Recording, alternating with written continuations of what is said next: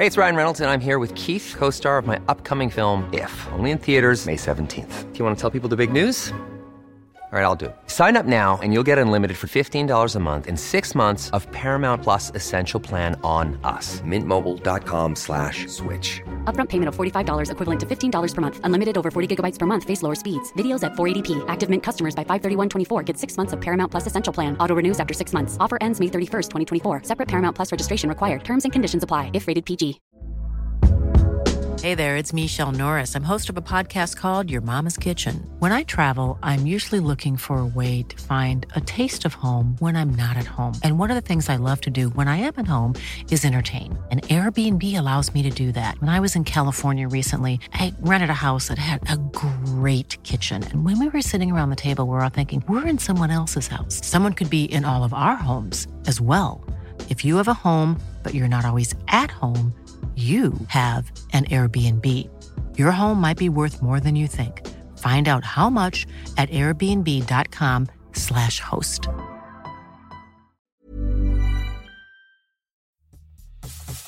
Det var i Montreal som NHL, National Hockey League, föddes och den mest framgångsrika spelaren i en av grundarklubbarna, Montreal Canadiens, var Guy Lafleur, som har klubbrekordet 136 poäng under en och samma säsong. Och 136 landskamper gjorde den italienske VM-guldbacken Fabio enormt spänstig Cannavaro, näst flest i den italienska landslagshistorien efter Gigi Buffon. 13/6/1898 föddes världens mest framgångsrika olympiska långdistanslöpare genom tiderna, finländaren Paavo Nurmi. 13/6. 136. Avsnitt 136 av Sporthuset kommer här.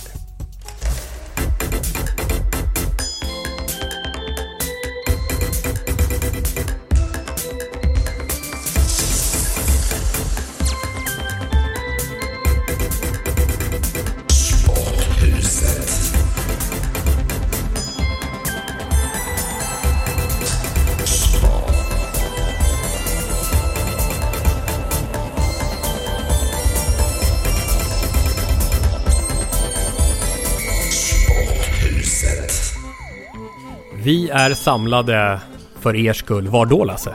Nej men alltså, vi är hemma hos mig i Gustavsberg. Men jag måste fråga, är vi beslutsföra? Det är nämligen du, Tommy och jag. Vi blir 2 på den här podden idag. Ja. Och då är det rena stämningen av Svenska Akademin här. Ja, just det. Men så har vi ju Jude-Martin också. Just det, då blir vi 3. Ja. Då är vi beslutsföra och kan rösta och votera, ja. Ja, men... Ingen av oss har knytblus på sig idag emellertid. I sånt fall i stöttning till Sara Danius. Nej, precis. Du är bekymrad över vädret som det väller in sol här. Vi har fått en genomgång av din aircondition-utrustning. Ja, den är unik i det här området som jag bor i. Därför att det är inte alls många som har fått tillstånd att installera en sån här som dämpar värme lite grann. Men det är ju söderläge om man så säger på den här, och det krävs ganska lite sol faktiskt för att temperaturen inomhus ska studsa ganska mycket uppåt faktiskt. Och jag är ju så jag svettas ju lite så att jag behöver den där faktiskt på sommaren. Det är inte så bra för ekonomin, för att elräkningen går varje gång den där hostar igång här. Men den är tystgående och mycket fin.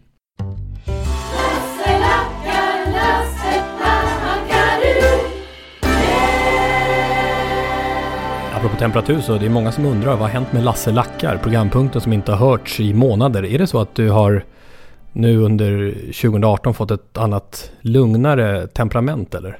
Ja, det är möjligt. Du har inte du är liksom helt timid nästan. Ja, det. Du går runt och är allmänt timid. Kör för lite bil i Stockholms innerstad. Då brukar man ju ganska snabbt bli rätt irriterad. Ja, det är det som triggar upp det. Och i stigande grad småförbannad. Men du var tydlig senast du var med, Lasse. Tack FIFA för ert etiska regelverk som gör att man inte kan spela VM och samtidigt vara delägare i ett spelbolag, apropå Zlatan Ibrahimovic. Och det bara fortsätter vecka ut och vecka in denna kurragömma-lek som Zlatan håller på med. Ska vi direkt höra bara vad han sa till Eurosport i intervjun, nästan som svar på det här med delägarskapet i spelbolag och FIFAs eventuella stopp att vara med i VM. Joel Segerdahl, Eurosport, var i Los Angeles. Det var den resan som jag eventuellt skulle göra och träffade Zlatan. FIFA kan inte stoppa mig för något. Om jag vill, jag är där. precis som i landslaget. Om jag vill, jag är där också. Så det är inte en fråga för FIFA, det är en fråga för mig, vad jag vill. Och det här men om de vill kan jag sponsra dem också. Vad menar du då? Jag kan sponsra FIFA VM med mitt bettingbolag. Ain't no one like Ibrahimovic, he's long and he's tall. And when he steps upon the pitch, you'll see some real football. He is the lion and football is his game. He is the lion and football is his game. Och dessutom nu de senaste dagarna här då på Zlatans officiella Twitterkonto så kom det igår när vi spelade in det här. The chance of playing in the World Cup is skyhöga. Alltså chansen att spela i VM is skyhöga. Först var det. Sen kom Instagram-klippet där han tillsammans med Dragomir Mirsic han är bra. Ja, nej, skådisen. Han är bra. Han är skurk och bandit, känner man lång väg när man ser. Man börjar rysa lite. Vilka filmer tänker du på mitt skägg att det påminner lite om hans, alltså, eller? Men du vet, han har förmågan att också se elak ut. Det skillnad från mig. Du ser fjun ut. Det är en väldigt skillnad. Jag har faktiskt lagt ut en bild där som när vi försökte jämföra varandra, men jag försökte se hård ut, men det går inte riktigt. Snabba cash, va? Ja, det är hans genombrott, va? Så han har varit med lite. Ja, och nu har han verkar ha blivit polare med Ibrahimovic och det är ju för det här bettingbolaget som de gör gemensam reklam då. Och då håller de på att leka med det här begreppet som ytterligare snurrar till det. Så här lät det ju på Zlatans Instagram. Vad är oddsen på att du spelar VM då? Ha? Skyhöga.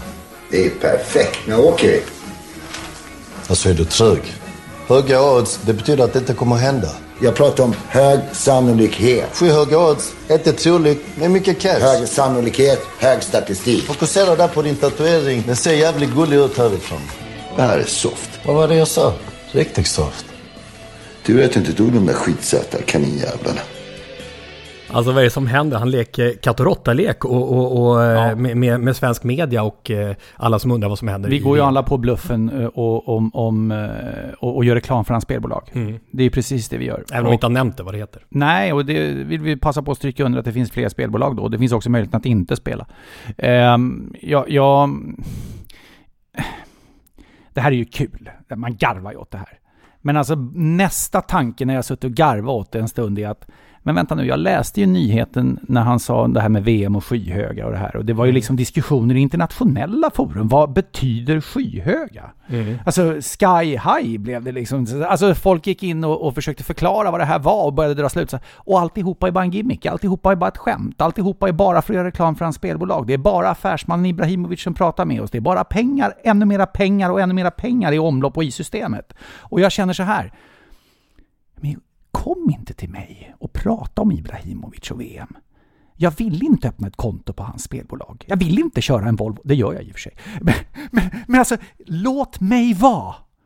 Kom till mig om Ibrahimovic och VM när truppen är uttagen, så ska vi ta och landa frågan. För tills dess kommer jag varje gång jag ska prata om det bara bli lurad. För det är bara ytterligare en affärsgimmick. Simon Bank på Aftonbladet, jag läste det precis, det var rätt intressant, han sa det apropå dilemmat som hela tiden pågår nu. Ska Jan Andersson säga nej tack till Sveriges enda världsstjärna?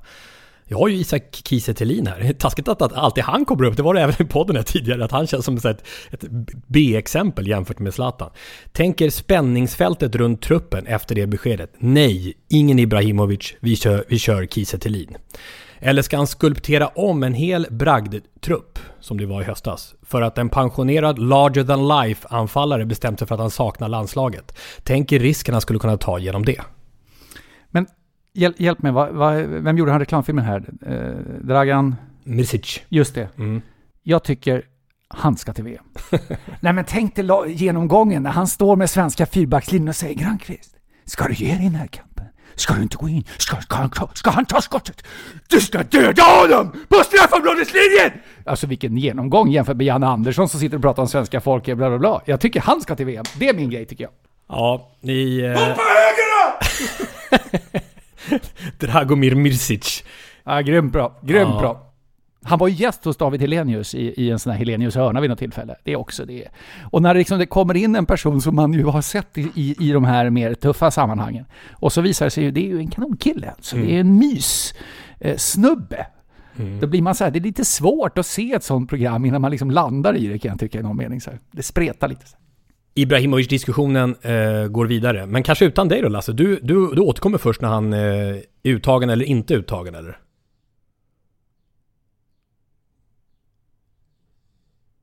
Ja, det är tystnad alltså. Du går vidare till nästa ämne. Högt i tak i Sporthuset. Ja, precis nu alltså, innan vi ska köra igång, så kommer en grej här som jag skulle vilja snacka om. Då får jag ett mejl här, eller vi får det, till sporthusetpodcast.se från Bosse Lundberg. Helgens fotbollsderby AIK Djurgården utmärkt sig för 2 saker, skriver han. 1, matchen kom igång i tid. Det vill säga de här bengalerna som drogs av, eller det här rökutvecklingen, den fördröjde inte matchen, utan det var faktiskt så att den var. Och det är alltså en not enligt vad Bosse säger här. Det kan man ha med om. 2. En stor del av eftersnacket kommer att handla om den utvisning som drabbade Djurgårdens inbyte Jura Movsisyan, Armenien alltså, efter att han gjort en huvudrörelse mot AIKs Daniel Sundgren. Utvisningen i sig var rimlig, men det som förvånar mig med diskussionen är att många tyckte att Sundgren var smart som filmade. Movsisyan var korkad som gick i fällan. Någonstans där landade diskussionen. Sundgren gjorde vad som krävdes för att vinna, var en av kommentarerna, och precis här ligger en stor del av fotbollens problematik, menar Bosse. Man kan diskutera domarbedömningar hit och dit, men så länge filmningar bedöms som smarta val så går det faktiskt inte att respektera sporten fullt ut. Man dopar sig genom att fuska sig till domslut i egen favör, men ingen höjer på ögonbrynen. Det är stötande att man inte tar större avstånd från detta från fotbollsvärldens sida. I övrigt vill jag bara tacka för att jag får ha era trevliga samtal i mina öron, skrev han också. Tack Bosse. Och det här vill jag problematisera lite kring.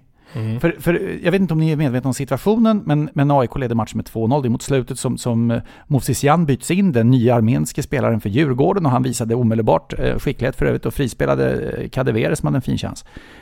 Men sen efter den situationen, något avslut eller vad det var, så hamnar han i någon form av dispyt eller meningsskiljaktighet med AIKs Daniel Sundgren, och då går han fram när de båda bröstar sig mot varandra, och så lägger han sin panna mot Sundgrens panna och gör en lättare rörelse, trycker till. När man ser det från långt håll ser det ut som han skallar Sundgren. Det är vad det ser ut som.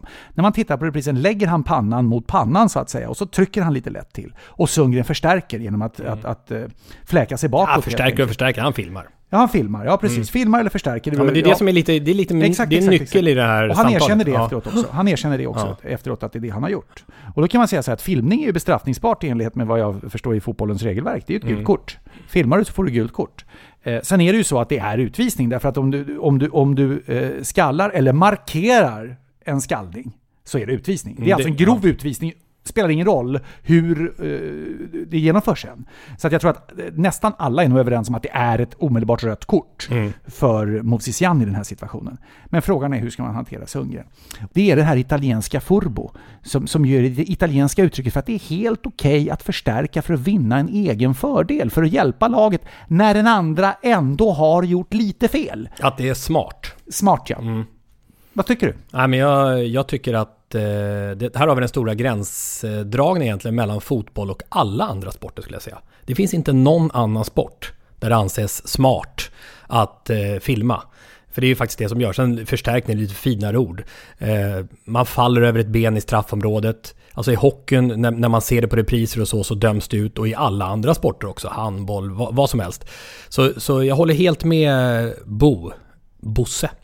Att det här är ju fotbollens problematik, som man sa, så länge man ser på det som någonting. Och jag kommer inte ihåg vem av experterna som sa det, men det var ganska tydligt, gjorde det ganska tydligt. Han sa, om det var Jon Persson eller att den här otroligt svåruttalade personen Movsisyan. Han får ju räkna med att Sundgren faller tillbaka på det här sättet om han markerar, för så funkar det i fotbollsvärlden.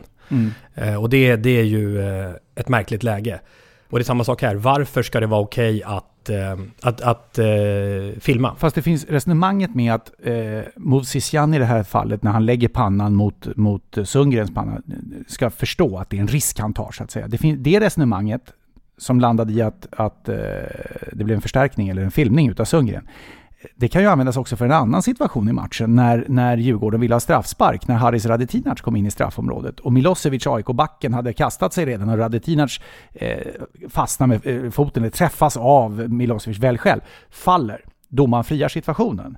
Då sades också utav experterna att Milosevic, som är försvarsspelaren i det här läget, ska vara medveten om att glidtacklar du, och Axén som var jättetydlig med det här, glidtacklar du eget straffområde, då är det straff. Du ska fan inte göra det som försvarsspelare. Utsätt dig inte för den risken. Det vill säga, om du sen träffar eller inte. Det är så ungefär samma resonemang som Movsisyan hamnar i. Så det är inte bara i förstärkningsdiskussionen det finns. Vad säger ni? Vad säger ni? Vad säger ni? Vad säger ni? Vad säger ni? Vad säger ni? Vad säger ni? Hojta till vad ni tycker det är intressant att få igång den här diskussionen. Lasse sa sporthusetpodcast.se. Det är helt rätt vad det gäller att det är vår hemsida. Ja, det var dit Bosse hade skickat. Ja, och för där finns det kontaktformulär. När du väl har gått in på den hemsidan, sporthusetpodcast.se, då ni kan mejla till oss. Och det har kommit där också via Twitter, @sporthuset.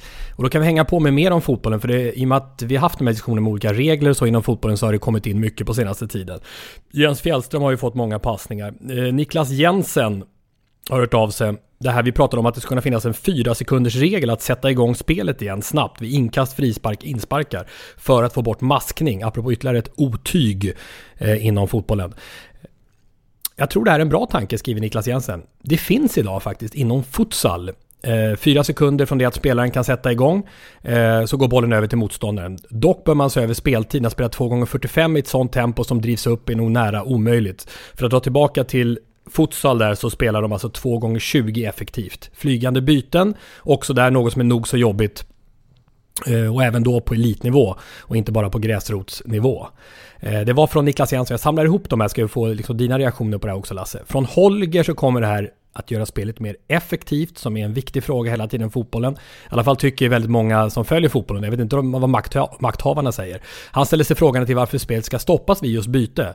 På alla elitfotbollsmatcher så finns en fjärdedomare närvarande. Låt fjärdedomaren sköta byten under pågående match utan spelarbrott. Och sen också, varför tillåts endast 3 byten? I de flesta andra lagsporter så tillåts ju fria byten. Nej, men hur stort är problemet? Det är ju att det är för matcherna är ju för sega och tröga. Ja, men samtidigt så det verkar ju... Maskning. Men det är ogiltigt. Förklara 30 552 då, som går att titta på segheten på Friends Arena mellan AIK och Djurgården, eller 7560 eller vad det var på Östgötaporten. Jag bara tar senaste omgången här liksom, att Malmö hade över 20 000 och det var över 15 000 i Göteborg. Det är ju enormt intresse för och då är det alltså folk är ju generella puckon då. Nej, men som sätter sig och tittar på någonting som är så segt och tråkigt och meningslöst. Och så går man in och så sätter man sig där, så börjar matchen och så tittar man på varandra och säger det här är ju för jävla tråkigt. Men grejen är att lite så är det. Jag tycker det är intressant här, för det är någonting väldigt kulturellt starkt med fotboll. Alla har spelat fotboll och man ser kopplingen till övriga Europa. Man är en del av världen, den här världsidrott. Men jag är faktiskt lite överraskad, även om jag också älskar fotboll, att 2018 så är det ett så pass ineffektivt spel som fortfarande regerar. Jag tycker Jens Fjällström har en god idé, tycker jag, när han säger så här: effektiv stopptid. Effektiv, så att det verkligen blir stopptid och inte tilläggstid. Den ska vara effektiv. Och det är en ganska enkel grej att åtgärda. Det tycker jag, det skulle råda bort på det mesta. Jag retar mig inte så mycket att det tar lite tid vid ink. Det är ju om Sverige spelar ett VM-kval på hemmaplan eller ett EM-kval på hemmaplan och ligger under med 1-0 när det är 85-86 minuten och man tycker att motståndarna hela tiden ligger och snurrar och får tiden att gå och de tar lång tid på sig, insparkar och inkastar och de gör extra byten. Då känner jag liksom att pulsen ökar och min irritation kommer. Men det är först då.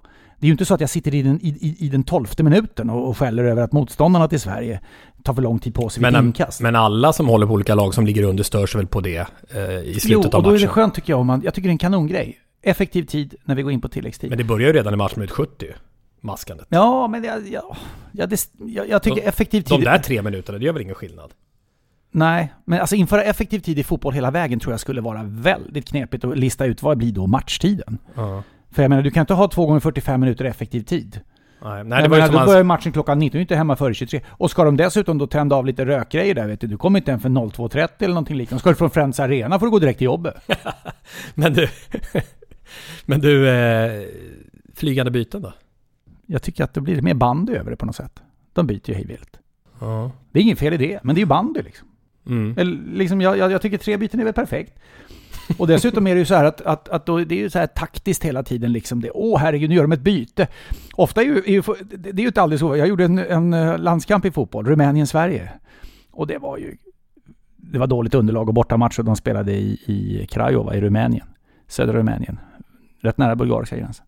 Men alltså Gud vad tråkigt. Och då kom det ju så att nu ska det ju bli ett par byten här. Då var det många i och för sig, var fler än 3. Men då blir det ju ändå taktiskt. Och man får spekulera lite om den som kommer in och hur var den som nu blir utbytt. Och så får man ändå... Fast det är klart, om du får göra ännu fler byten då så kanske det skulle vara roligare då. Men jag vet inte, jag går inte igång på det. Du då? Ja, alltså... Det finns en tjusning med fotbollen att det inte är så många byten. Det är att startelvan blir så väldigt viktig och avgörande. Och det är ganska häftig grej med fotbollen. Vad blir det för startelva?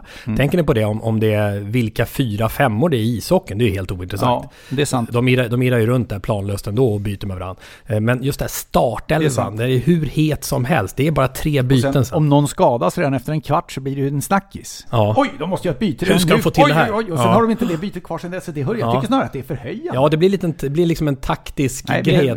Vi håller inte med den. Nej. Vem var det vi inte höll med? Nej, men det... Holger.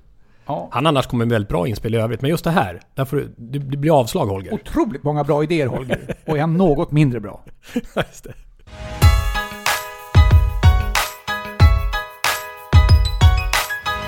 Öppet hus i Sporthuset. @Sporthuset på Twitter. Sporthuset podcast heter det på Instagram. Och sporthusetpodcast.se hemsida. Hör av er. Vi fick ett intressant inspel som handlar om damallsvenskan. Det var Kristoffer Lindholm som mejlade. Han vill att vi uppmärksammar segerpotten.se som är en hemsida där man samlar in pengar till vinnaren av damallsvenskan.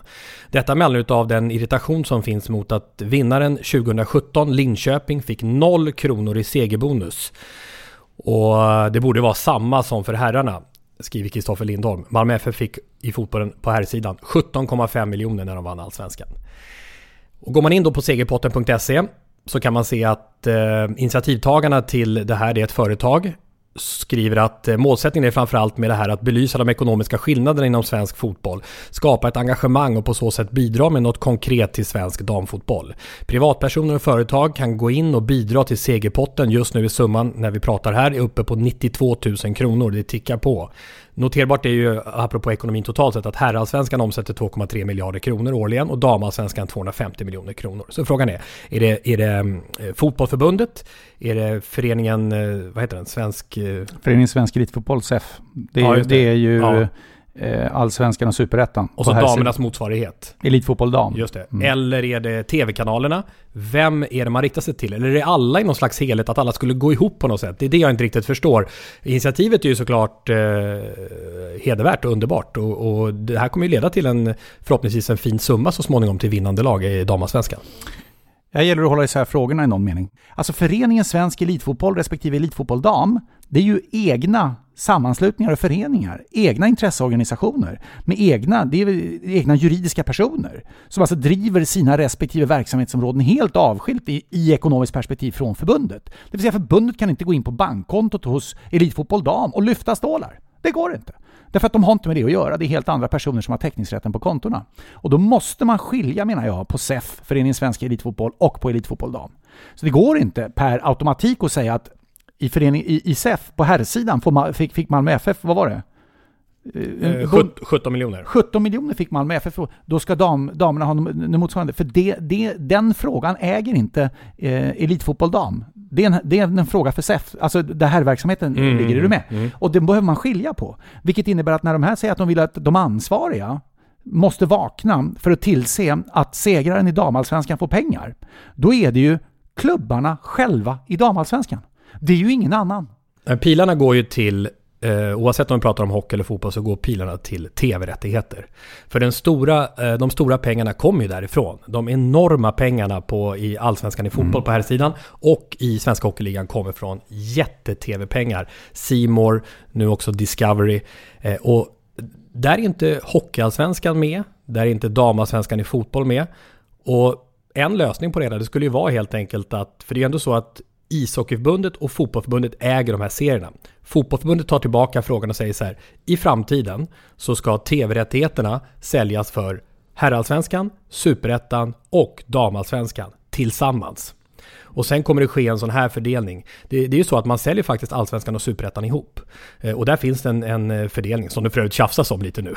Inte helt oväntat. Om man då också skulle säga nej, damallsvenskan ska vara med också. Då skulle man kunna få in mer pengar i systemet. Den intressanta frågan är vem äger rättigheterna för tv- och radiosändningar och internetsändningar? Vem äger den rättigheten? Jo, svaret är enligt stadgarna i alla idrotter så gör förbundet det. Just det. Men i grunden kan de ju säga så här, nej men vi tar tillbaka rättigheterna. Ja, exakt. Det är det, och det är det jag tänker också med även i fotbollen då. Vi tar tillbaka rättigheterna. Det här är inte rimligt att så lite pengar går till damallsvenskan. Nej, men det är ju inte alldeles enkelt. Det beror på vilka ingångna avtal som ligger. Och sen är det ju olika organisationer. Ja, då kan ju herrfotbollen säga, men vänta nu, vi omsätter ju 2,5 miljard, eller 2,3 vad det var. Och damallsvenskan omsätter ju 250 miljoner. Men då kan man säga när det gäller damerna som alltid det här med damidrotten, någonstans måste vi börja och det måste komma från förbundet, för annars kommer det aldrig förändras. Ja, så är det. Så vad är hönan och ägget? Ja, jag vet inte. Men alltså, jag ser bara att det är inte så enkelt. Nej. Och jag är inte heller säker på att vi ska, alltså, att allting ska vara exakt lika alltid.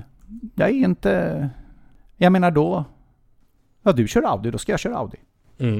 Alltså du får givetvis bidra till mig när jag köper min bil. Jag vill ju inte ha, jag vill också Audi. Får du bara lägga. Alltså jag vet inte, vad går gränserna? Ja, det är svårt. Frida och Filippa, mina döttrar, jag kan säga att de har full koll på det. Hon fick 2 glassar för 3 dagar sedan och då fick jag en glass. Det innebär att jag har 2 glassar att ta ut nu. Men det var ju för 3 dagar sedan. Ja, men det har sett över hela veckan. Så ska det vara 6 glassar var. Ja, det är bra. Och precis. Vänta tills de har koll på ränteläget också. Säger det att hon har faktiskt lånat en glass. Nej, men det är helt otroligt. De har full koll på det där. Och tv-dagar, varsin tv-dag och sådär. För det är bara på en tv som vi har Apple TV. Och då ska de när andra får titta på iPad. Och titta på iPad är ett litet minus fortfarande jämfört med att titta på en vanliga tv. Mycket större bildskärm. Så det är varannan tv-dag. Och den som inte har tv-dag då, den har musikdag i bilen. Så, alltså det krävs ett Excel-schema som inte av denna värld för att hålla koll på det. När har du din musikdag i bilen? Nej, jag har ingenting. Det är det här, du har inte ens pröjs för att hålla ordning på alltihopa. Så de sa i den här serien Bonusfamiljen, en ganska bra serie på SVT. De överkörlade små asen. Men du skulle ju kunna göra som du tycker att idrottsförbunden ska göra. Du äger ju rättigheterna i grund och botten, för du är ju myndig. Ja. Så du skulle ju kunna säga så här, ni är omyndiga, jag tar tillbaka samtliga rättigheter. Det blir ett jävla liv alltså. Ja, exakt. Kan du lycka till i den förhandlingen? Ja, det här är ett äventyr varje dag. Ja, hör av er om ni har problem hemma med såna här saker. Vi har... Eller inte. Sporthuset 136. Gigi Buffon, en av världens mäktigaste målvakter genom tiderna. Bosse Persson hörde av sig och han sa det att han hade precis lyssnat på Jens Fjällströms kärleksbombning utav Buffon i något avsnitt här för ett par avsnitt sedan. Och blev rosenrasande. Nej, jag tyckte det var underbart. Men sen då, precis i samband med det så får Juventus-målvakten det här frispelet. Efter att Juventus först hämtat in 0-3 till 3-3 mot Real Madrid i Champions League. Och sen då en tveksamt dömd straff, eller omdiskuterad straff som Cristiano Ronaldo gjorde mål på Buffon. På tilläggstid. Ja. Han gick ju till verbal attack mot den engelska huvuddomaren och skrek: det är uppenbart att du inte har något hjärta utan snarare en soptunna i bröstet. Soptunna i bröstet. Det är ganska schysst att komma på den formuleringen när man är upprörd och har vilt uppspärrade ögon på planen. Men det kanske var i korridoren efteråt han sa. Ja, men det påminner lite om det. Du är också väldigt verbal när du är förbannad. Ja, jag pratar väldigt bra tysk också. Ja, det gjorde just det, ishockey-VM i Köln när du fick när du skrek i det här presscentret på fläckfri tyska. Men alltså, trots att du inte kunde tyska egentligen. Genau. Ja, om du inte har karaktär att vara med på en sån här plan och arena, sa Buffon, så borde du sitta på läktaren med din fru och dina barn och dricka Sprite och äta chips. Just Sprite också. Specifikt Sprite. Det låter sött. Men det finns ju flera infallsvinklar i det här. Det är klart att till att börja med, alltså jag skulle säga så här, den ena är Buffon, den andra är domaren och den tredje är Cristiano Ronaldo. Vi tar det bakifrån. Cristiano Ronaldo.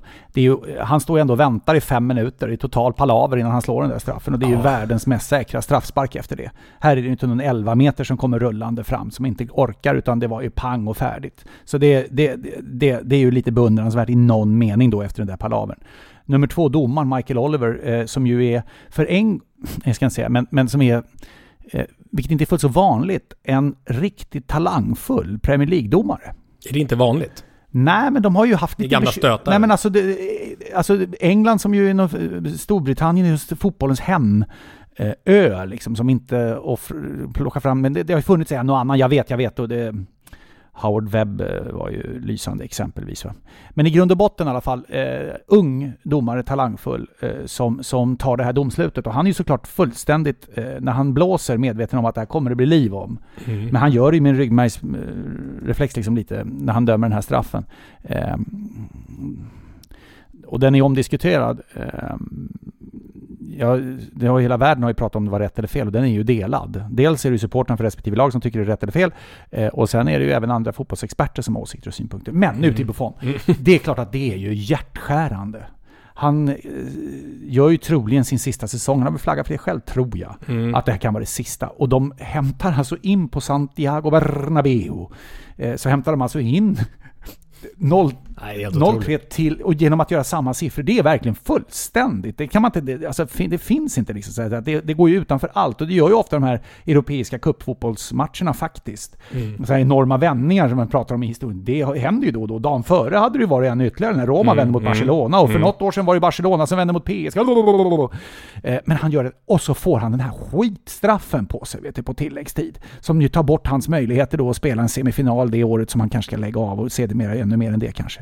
Så det är klart att det är ju mot honom och mot hela Juventus och mot alla, så är det ju en fruktansvärd straffspark att få emot sig. Så det måste man ju förstå. Det är ju som att slita ut fotbollssjälen ur denna av Jens Fjällström lysande kärleksbombade Gianluigi Buffon. Så det finns ju en stor förståelse för det, tycker jag.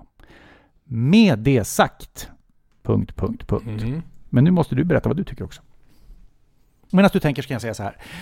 Ja, alltså hans spontana reaktion, ilskan, jag kan köpa det. Jag tycker till och med att domaren, jag tror inte Michael Oliver förut, att han skulle ha vänt sig om och sökt sig därifrån. Inte försvarat att stå kvar nära straffpunkten eller någonting, att han gått därifrån. Försökt se någon i de här Juventus-spelarna som kom och liksom säger det att säg för fan åt Buffon och gå härifrån nu. För nu har jag fått förbannat mycket nog av honom.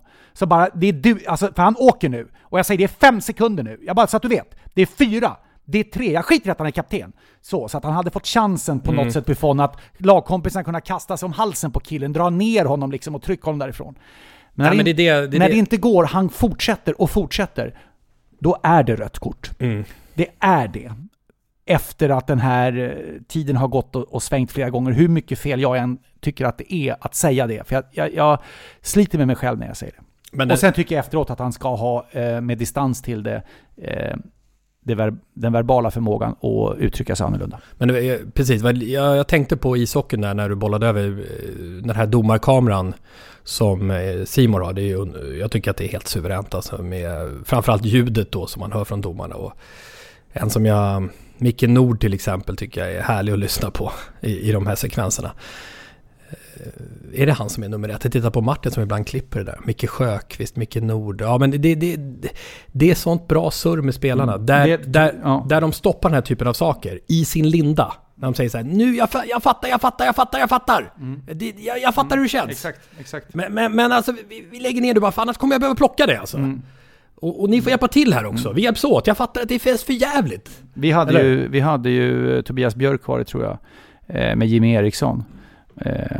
Och han är så rutinerad och varit med så länge. Det är de här domarna också. Alltså rollspelet, det här med att spelarna försöker agera så publiken ska hojta ännu mer, och de här delarna i gester och annat mot domare. Det där är ju etablerat, alla känner ju till det. Men då var det ett klipp som var med Tobias Björk som domare, tror jag. När Jimmy Eriksson gick an. Jag tror att det var en match mot Djurgården i Stockholm.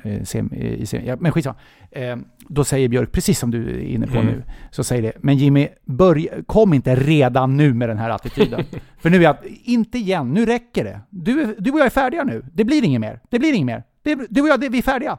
Och sen hör man nästa snack som är mellan domarna. När Björk säger, jag tror att det var till Micke Nord, säger det att nu är vi klar. Jimmy Eriksson, det är stängt. Det är ingen mer från honom idag. Och det vet ju Jimmy Eriksson såklart om. Han vet ju om att okej, där gick jag för långt. Jag borde ha balanserat det lite annorlunda. Och jag håller med. Det är ett stort ansvar mellan de ledande spelarna och domarna. Det har varit en del snack om den här påsen. Jag är tårögd när du kommer. Jag tror inte du har hållit i den. Nej, här är den. Vad härlig den är. Eva-Lena Hedestig och alla hennes vänner ifrån Sankta Maria folkhögskola som... Ja, det finns en lapp på. Jag kan inte låta bli att prata om det varje gång, för jag tycker det är så stort att de hör av sig och virkar och stickar den här påsen till oss. Det är lite pappbotten, som du skakar allt vad du har så hör man lite grann faktiskt från lapparna. Spelar ingen roll, kära lyssnare, om ni hör eller inte. Den här kommer vi aldrig byta ut. Det här är världens bästa viktiga låda. Påse. Ja, påse. Nu ska vi kärleksbomba. Nu ska vi kärleksbomba. Nu ska vi kärleksbomba. Ja, vi ska kärleksbomba. Kärleksbomba. Kärleksbomba. Kärleksbomba idag. Det är ju tråkigt för mig att säga att jag inte lyssnade på podden senast. Nej, inte nog med att du ibland inte är med. Nu lyssnar du inte längre. Jag blir väldigt stressad på det här 16 weeks of hell. Jag tycker det är otroligt påfrestande. Vi ska försöka tona ner det nu. Jag blir oerhört... Jag börjar svettas när jag tänker på det. Det kommer ju folk hela tiden. Pontus Kåmark nu, som det var bilder på idag. Stefan Schwarz tidigare, Thomas Johansson, Erik Granqvist. Ser alla ut så där efter att ha hållit på 16 veckors helvete? De ser ut som Arnold Schwarzenegger. Ja, allihopa. Jag undrar vad det är i den där 16 helvete. Jag undrar vad det är för proteindricka. Ja, exakt. Men jag vet alltså inte vad ska kärleksbombas? Det blir simning. Det var ett tag sedan. Nu kommer kärlek till en av världens främsta simmare. Trots att hans karriär i princip redan var över vid 22 års ålder. En magisk kort karriär och sen ett känslostarkt livsöde. Ian Thorpe. Ja. Som 14-åring, Ian Thorpe, världens yngste manlige världsmästare i simning. Vid de olympiska spelen i Sydney 2000, där både du och jag var, Lasse, så tog australiensaren över världen och blev stor OS-kung med 3 guld och världsrekord i samtliga guldlopp. Bara 17 år gammal i sin födelsestad. In lane 5, the world record holder and reigning Olympic champion Ian Thorpe.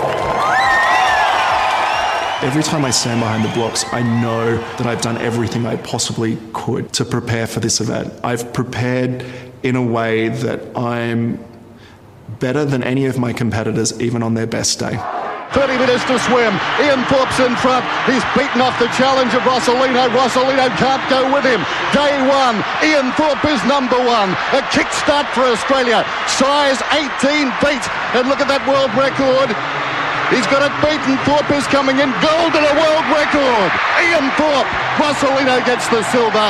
Tight for third. Hackett won't get a medal. Back in third place. We have just witnessed the American.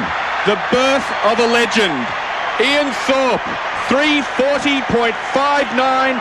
A new world record. Wow. Wow, ja det kan man verkligen säga om det som hände i Sydney-OS för Ian Thorpe. 22 världsrekord totalt under sin karriär, 5 OS-guld och 13 VM-guld. Född att simma. Framförallt då inom medeldistanssimningens 200 meter och 400 meter som specialitet. Med en armvidd på 190 centimeter. The Torpedo, som han spelar på hans namn då, och den sanslösa bensparken som han hade med sin skostorlek på 52-53. Bensparken blev jämförd med en utombordsmotor som han kunde lägga på i slutet av sina lopp. Tillsammans med friidrottaren Cathy Freeman var han Sydney-OS 2000. Det var de som var de stora hjältarna på hemmaplan. Simningen är också omåttligt populär i Australien. 4 år senare i Aten blev det 2 nya OS-guld. Men sen drog han sig tillbaka från simningen bara 22 år gammal och drabbades av stora psykiska problem som han berättat allt mer öppenhjärtigt om.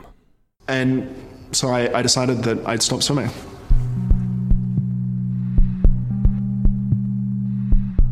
I'm someone that has struggled with depression throughout my career. And, you know, during that time was the darkest. I mean, I had been suicidal in 2006. It was the worst time in my life.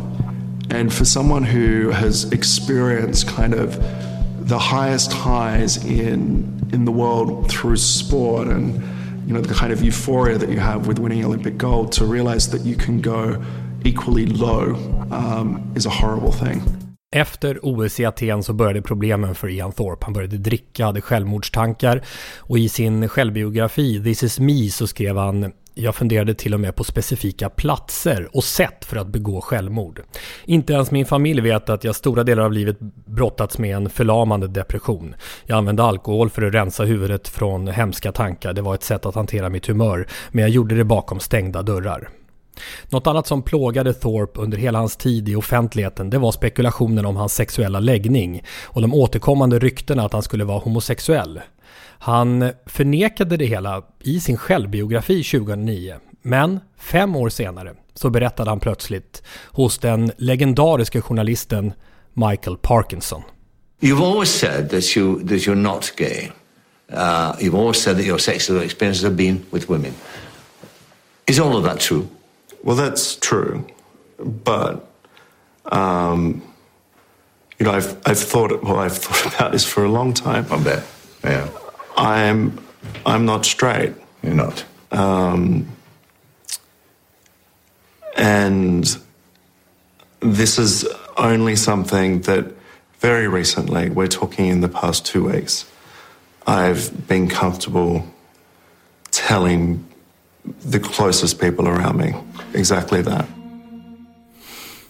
Och det jag känner efter att ha läst på mycket om Ian Thorpe, det är ju då att han vågar berätta om sin psykiska ohälsa, att våga berätta till slut då efter all press om sin homosexuella läggning. Den öppenheten, den behöver bli större överhuvudtaget inom idrotten. Ian Thorpe har gjort sitt för att visa att det går. Och om ni frågar honom så är det nog det svåraste han har gjort. Svårare än 22 världsrekord, 5 OS-guld och 13 VM-guld. Och för det får han min kärlek. I'm comfortable saying I'm a gay man. And I don't want young people to feel the same way that I did. You can grow up, you can be comfortable, and you can be gay. I was concerned about the reaction from my family, my friends, and I'm pleased to say that in telling them, and especially my parents, they told me that they love me and they support me. And for young people out there, know that that's usually what the answer is. Flera reflektioner. Vad gör han idag? Den här Parkinson-inspelningen var några år sedan. Ja, det var 2014.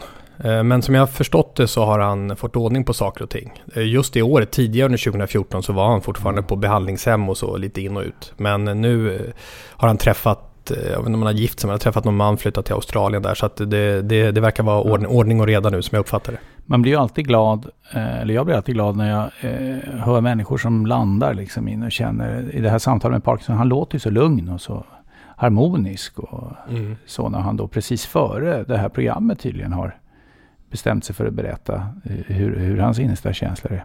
Sen är det ju Michael Parkinsons röst där han ställer första frågan där. Han har ju en sån härlig membran på något sätt. Enorma program ju i någon mening. Vilket stort förtroende som finns mellan honom och de han intervjuar. Sen var ju Sydney-OS, som du nämnde, vi var ju där. Men det var ju ett stort solskenspel. Efter det här totalt genomruttna i Atlanta 1996.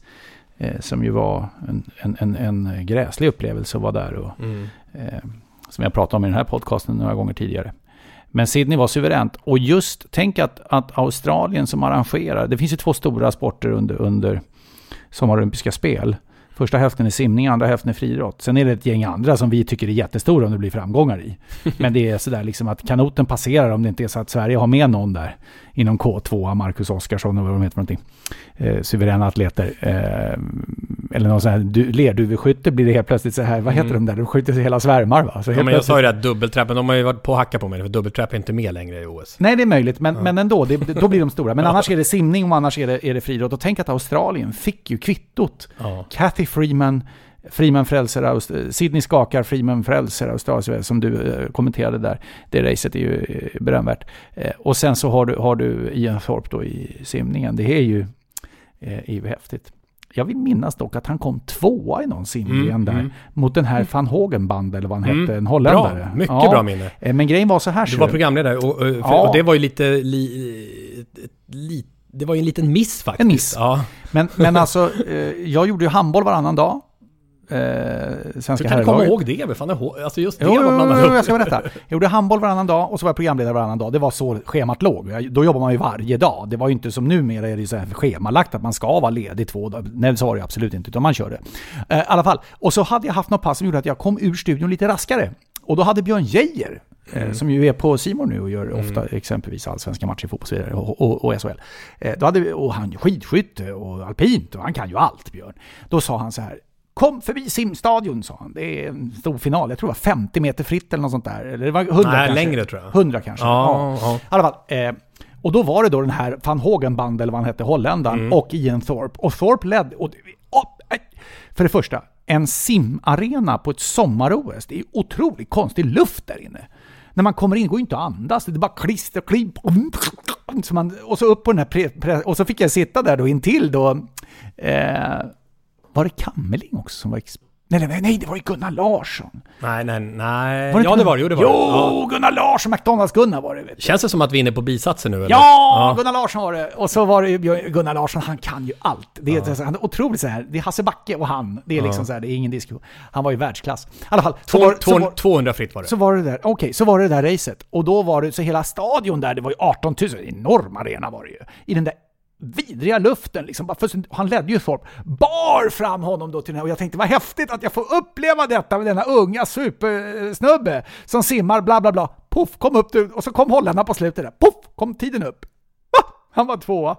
Det blev helt tyst där idag. Tjuff! Det var därför jag kommer ihåg det, ser du. Ja, så var det. Alltså här har jag århundrade kärleksbombningar och du passar på att minnas en förlust. Ja, men jag kommer ihåg den. Men den var fin. Därför att du spelar ju också med hans personlighet här. Och han har ju alltså mått förbaskat risigt. Tagit till flaskan. Och det kan ju finnas andra grejer också när man mår risigt. Va? Så att hämta sig från det och balansera sitt liv. Jag hoppas verkligen att han nu någonstans då, vad är han? Han var 17 år. Han är 82. Ja, okej. Nu någonstans liksom att han... 36 år. Ja, när han närmar sig 40 då, så kanske hans liv får vara det leendet det alltid bör vara för de stora idrottarna. Vad har du för skostorlek egentligen? Ja, inte 52, 46 ligger jag. Ja, det blir man inte 52, jag garvar ju. Det har varit en diskussion, vi pratade om det i Miro. Du var ju pygmedojor när du kommer. Du kanske går i för små skor, men du får ju ner 2 par skor i ett utav mina. Vi pratar om vad man har för konstitutionella fördelar, medfödda helt enkelt. Vi har ju tidigare haft uppe i podden det här med Caster Semenya till exempel, som har fötts med väldigt mycket manligt könshormon som hon har vunnit på. Ian Thorpe, han vann ju på att han hade väldigt stora händer, väldigt stora fötter som blir som simfötter helt enkelt, vilket man har nytta av. Utombordsmotor. Ja, men det anses ju vara tillåtet, men däremot är det inte tillåtet då enligt internationella friidrottsförbundet att födas med för mycket manligt könshormon. Det måste medicineras ner. Och det tycker jag är en intressant diskussion. Var går den gränsen? Den kanske vi inte tar nu, men det är i alla fall värt att hålla upp ett finger för det. Liksom, för att här har ju han dragit en vinstlott i genetikens lotteri, Ian Thorpe. Jag tänker på det här med den mentala insatsen som är för att vara världsidrottare och vinna. Jag tänker på Sara Sjöström som är där nu. Hon är ju så överlägsen, hon vinner ju jämt. Det är en enorm mental investering att fortsätta träna ännu mera, ännu hårdare, ännu mera vinstdrivande. Det är tufft. Profetior brukar vi komma med också. Vi kan passa på när vi ändå är inne på simning. Få hjälp av Jens Petersson. Samt som Lasse har börjat röra lite på lapparna. Det är lite stressande känner jag. För jag ska berätta det. Vem som kommer bli den nya Thorpe. Och det inspelet kommer från Jens Petersson som själv är gammal landslagssimmare och följer oss på Twitter. Han säger att det utan tvekan kommer att bli Caleb Dressel, en amerikan som vann 7 VM-guld förra sommaren och som alltså är 21 år gammal 1996. Han kommer att dominera nästa OS som går i Tokyo 2020. Han har tagit simningen till en ny nivå. Simmade 50 yards. Det säger oss inte så mycket. Frisim på de amerikanska skolmästerskapen nyligen på 17:63. Det är nästan 1 sekund snabbare än vad någon annan har gjort genom tiden. På så kort distans. Ja, det är det uppenbarligen du ser på 17 så sekunder. Lägg namnet på minnet när det gäller Tokyo-OS. Då är det Caleb Dressel som kommer bli den stora simningskungen. Jag ska nog se upp för att det dyker upp. Du vet, Tokyo, de har det på hemmaplan. De gör inget annat på ön där. Oj, vad de kastar sig i vattnet och simmar. Det brukar ju vara någon dominant. Men kan jag få dra? Nu drar vi. Det är Fjällström ska ha den här. Han är laddad och kärleksbombad. Han var borta ett par veckor. Jag vet inte var han är någonstans. Förmodligen i MFFs omklädningsrum. På den här står det LeBron James. En riktigt stor basketstjärna. Men det är ju inte du som har skrivit det här, va? Det ser ut att vara Jens stil. Nej, det är det inte. Vi satt ett gäng och gjorde de här lapparna. För din spretiga handstil känner jag ju igen på... Allt har inte... Det finns en kille som heter Gustav som har hjälpt mig. Jäkla bra kille. Gustav är bra. Han lirar väl med Cleveland, va? I pågående NBA-slutspelet. LeBron James. Han kan vinna sin 937 NBA-titel eller något sånt där. Och Jens har varit på basket tidigare, va? Körde inte han... Jo, han var på en match... Magic Johnson. Jaha, förlåt. Alvik gjorde också. Alvik. Det var ju klassiker, det vet du. Och han har kört både Alvik och Magic Johnson och nu LeBron James. Lycka till Jens med basket-kärleksbombningen. Ja. Och avslutningsvis, Lasse, apropå det här med rättvisa. Jag letar lite citat här. Jag vet inte vilket du tycker är bäst. Härlig påse. Yevgeny Yevtushenko hette en, jag vet inte om han lever, men författare och poet från Ryssland. Han sa så här: rättvisa är som ett tåg som nästan alltid är försenat. När du säger tågförsening tänker man sig bara, då blir det bara direkt så här bara, SJ. Ja, men jag tror han menar... Banverket, Trafikverket. Ja, men det han menar är väl att det blir aldrig... Så du kommer aldrig få någon rätsida på det. Det kan aldrig bli helt rättvist. Vi har trafikinformation. Det är ett kontaktfel vid Stockholms central som innebär att alla norrgående tåg mot Märsta är inställda. Detta gäller även den regionala trafiken som är inställda. Felsökning pågår, finns ingen prognos. Så tycker jag det känns. Ja. Nej, vi lyckas nog inte landa rättvisa i det här avsnittet. Det kanske kommer i nästa 137. Sägs solen skiner in. Håll koll på myrorna där, Lasse. Jag har enormt mycket myror på min altan. Jag vill ha tips till Sporthuset podcast.se. Hur gör man för att bli av med? De har ju vaknat här när det har blivit varmt, va? Efter att ha varit nedfrysta. Har du testat myr? Nej. Det är ju ett bekämpningsmedel mot är det? Myror. Vad bra. Det ska jag köra. Första gången jag har kunnat leverera något sånt där grej hela mitt liv. Det var rättvist. Ja, det var rättvist. Mycket bra. Vi säger tack för idag. Tack för att ni lyssnar på oss. Avsnitt 136. Hej då! Hej då!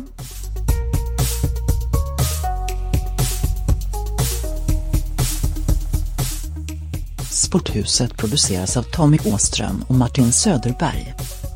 På webben sporthusetpodcast.se. Jinglar gjorda av sånggruppen Sonora, Patrik Åman och Jonas Jonasson. Hörs nästa vecka, Jippi.